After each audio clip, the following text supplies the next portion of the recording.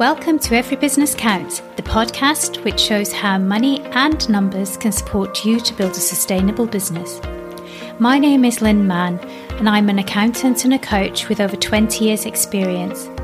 In each episode, I will be exploring how money and your business numbers can help amplify the impact you want to make by focusing on purpose and profit. Because every business counts. Hello and welcome to another episode of Every Business Counts. My name's Lynn Mann, and today I'm going to start with asking you a couple of questions. The first one is, are you optimizing your precious resources? And the second one is, are those resources moving you towards your purpose?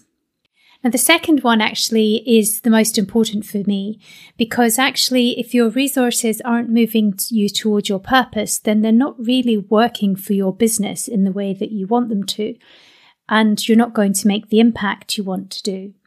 So understanding what resources you need to move towards your purpose and how you can optimize them is really important. At the same time, allowing yourself to optimize those resources often means you can end up making a bigger impact because you can make more out of the resources you have. So what do I mean by resources? What are they? Well, the first one I want to look at is cash, surprisingly. Cash is a key resource in every business. Without that, our business isn't sustainable and therefore can't continue. But I'm not going to focus too much on cash today because we covered it in a lot of detail in episodes 11 through 16. So if you really want to look at how to optimize your cash and things to consider, then go back and listen to some of episodes 11 through 16. Now, the biggest resource probably in most organizations, most companies, is the people resources. Now, the main thing we'll think of when we think of people resources is time. So the time that's generating the product, the service, etc. But it's much more than that. It's people that generate the ideas within the organizations. It's people that do the problem solving, that systemize things, that make them more effective and leverage that so you can create a bigger business. It's people that develop the relationships, not just within the organization, but with customers, with suppliers, and those relationships that are key for you to evolve your business. So optimizing people resources, and that might, by using the word optimizing, might not resonate with you. But really, when I'm talking people resources, I'm also talking about yourself. So actually, being in a place where you are getting the most out of yourself, where the people in your team actually understand their purpose within the organization and are allowed to evolve that, are allowed to deliver on that. Those are the instances where you will be getting the optimized results from working as a team within your business. Now, again, I'm not going to dwell too much more on people resources because the next 5 episodes will be looking at people, looking at the hidden costs associated with people, and looking at how you can actually work more effectively and what impacts the people within your organization. So then we come on to natural resources. Now, our natural resources can be finite resources like oil, gas. They can be things like gold, silver, all these precious metals that there is only a limited amount of resources. And then we have I'm going to call them non-finite resources, but these are the things that we take for granted, but they're still a resource. So if we think about the air, our water, the sun, all of these actually are key resources within not necessarily our business, but will be somewhere in our supply chain. So for example, if you're using any kind of plant-based materials, then they will have drawn on the sun, they will have drawn on water, they will have drawn on the air. So really, understanding what does impact your business. What are the risks associated with these resources and how they feed into your business is something that will really help you to then manage those risks. Now, this is something that really became clear with the next category, which is manufactured resources.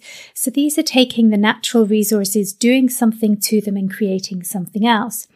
So with the pandemic this year, there was a real awareness all of a sudden of potential risks with manufactured resources. So for example, I ordered some shutters from a local shutter company back at the beginning of January, a company we've used before, and we expected the product to arrive in the UK to be fitted within 8 to 10 weeks, which was normal. Now, because of the pandemic, we had China shut down, so the products couldn't actually be manufactured. Then we had the products when they were manufactured, they got stuck in the ports and then couldn't get into the UK. So it was actually June before the shutters were able to be installed. Now, for this supplier, who's a small local business, this actually had a huge impact on their business, because they weren't able to get the materials they needed to actually operate. There was nothing they could do that was totally out of their control. And they weren't the only business that impacted. There were major big companies that were impacted where key supplies of materials or components that were manufactured in China couldn't make it to, say, the UK, the US, wherever it was, to be able to be pulled together into that final product. So again, understanding that and knowing where there is a potential risk just helps you understand more about your business.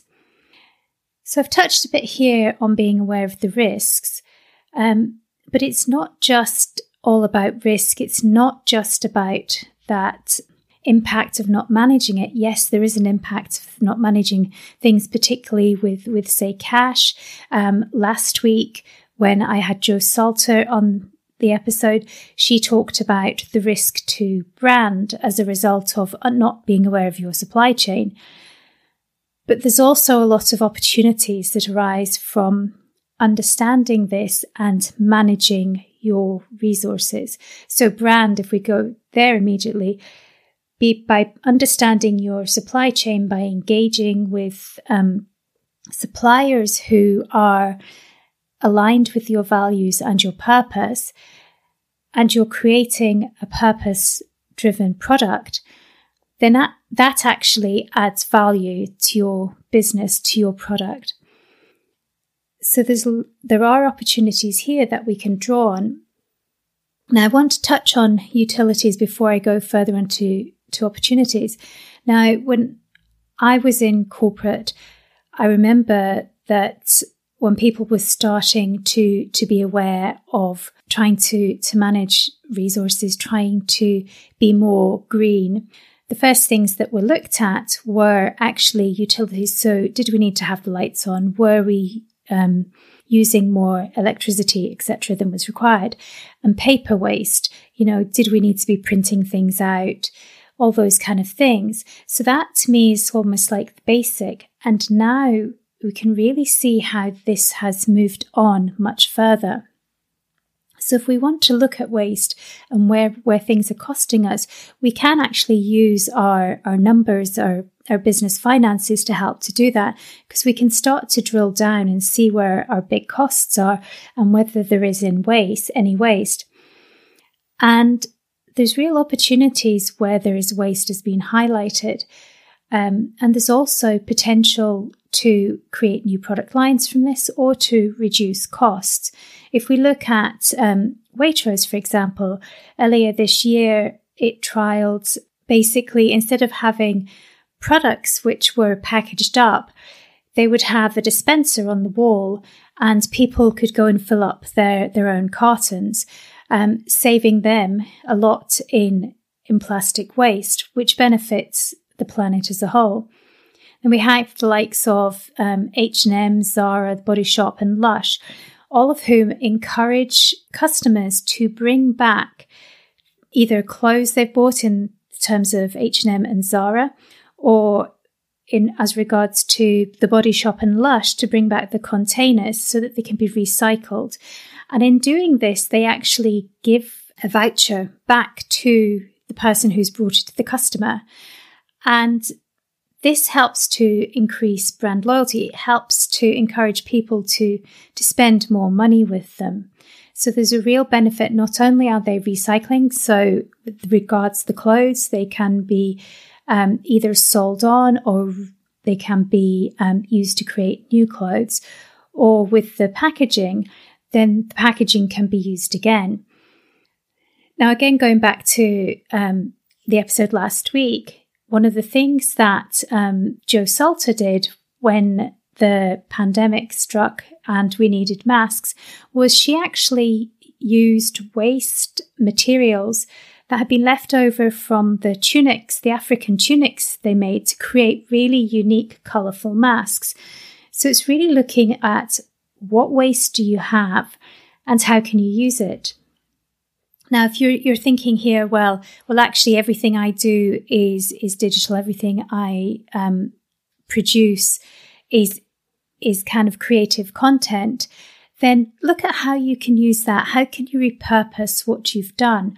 And look at things like how are you actually hosting that site? So are you being most effective? Are you using green suppliers where you can?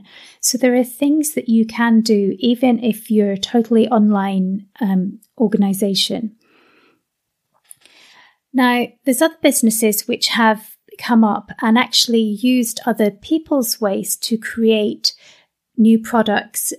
So, for example, Thread International. Thread International was started as an organization that collected plastic bottles in Haiti. And they now have this whole business where they collect the plastic bottles. They then grind these bottles down to create little plastic grains, which are then created into fabric. Now, the thing about Thread is, and what they sell it on, is that they know where everything has come from. So they know each mile, is how they put it, of the supply chain. And then they sell on the materials to other businesses who want to create purpose-driven businesses. Now, one of those is Timberland. They've used them in their boots. They've also, Timberland has also created a liaison with a tire company in the US. So they are now using recycled tires within their shoes. So if you're looking here, this is where we're drawing on the innovation of people, where businesses actually start to look at what they can do differently and how they can optimize not only what's going on in the waste in their organization, but how they can bring in other organizations as well. Now, this has also happened in some organizations in the UK, well, probably more than some, in quite a few, but a few I'm just going to give you examples of are BioBean. BioBean creates logs from coffee grounds. So they basically would go around and collect all the waste coffee grounds from coffee shops in London, and then they create them into logs, which can then be used on fires.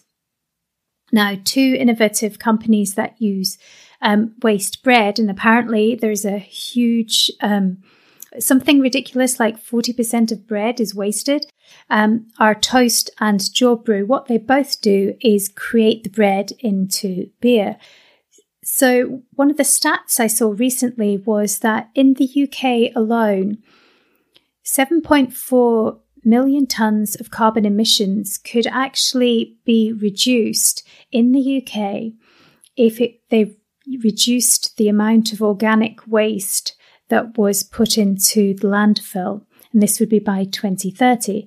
So if we look at how businesses are actually coming on board and they're using leftover foods, leftover waste and things like that, then we can see actually how we can benefit the planet. Another stat I saw, which was from the Ellen MacArthur Foundation, which was amazing, was that $700 billion could be saved by the fast-moving consumer goods industry, which is kind of like the food products and cleaning products and things like that, just by changing what they do. These are huge amounts of money we're talking about. And simply by looking at where there's the waste and changing your processes and looking to do things differently, you can make a big impact, not only on the planet, but also on your business and on society as a whole. Now, going back to the Ellen MacArthur Foundation, what that the foundation does is really promote circular economy. Now, the whole thing behind circular economy is that you start with designing out waste and pollution. So there's a Scottish company called Vegware who makes things like cups and disposable plateware that is compostable. So instead of having the plastic plates and the plastic cups, you can actually get something that's there that is compostable. So immediately designing out kind of any sort of pollution. The other thing is to look at keeping products and materials in use.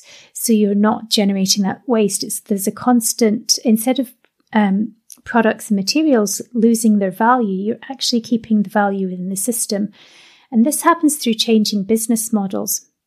Now, an organization that has done this really well is Philips through their healthcare side and the imaging systems.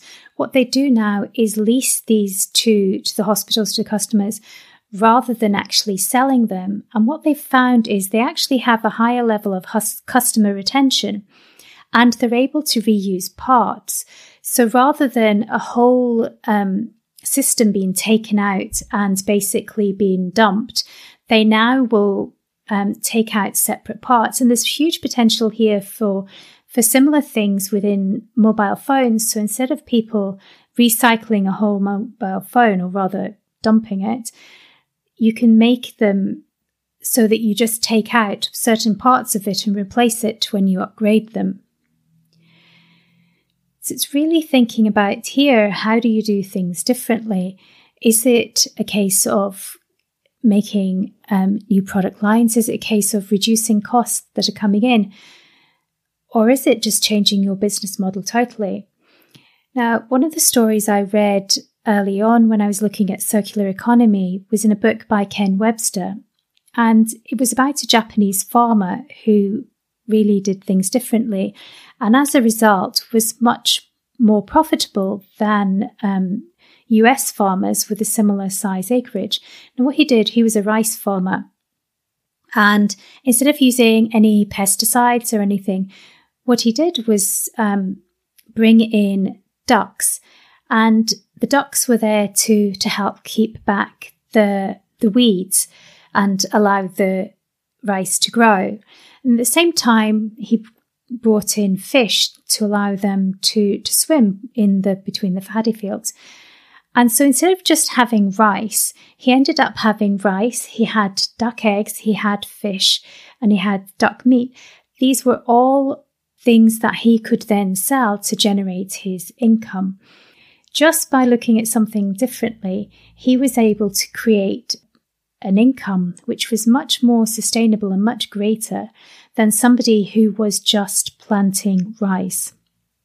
So what I hope this has done is just made you kind of look at the opportunities that are out there and just think about, actually, what are you doing with your resources, and is there a way to make things work in a better way for you?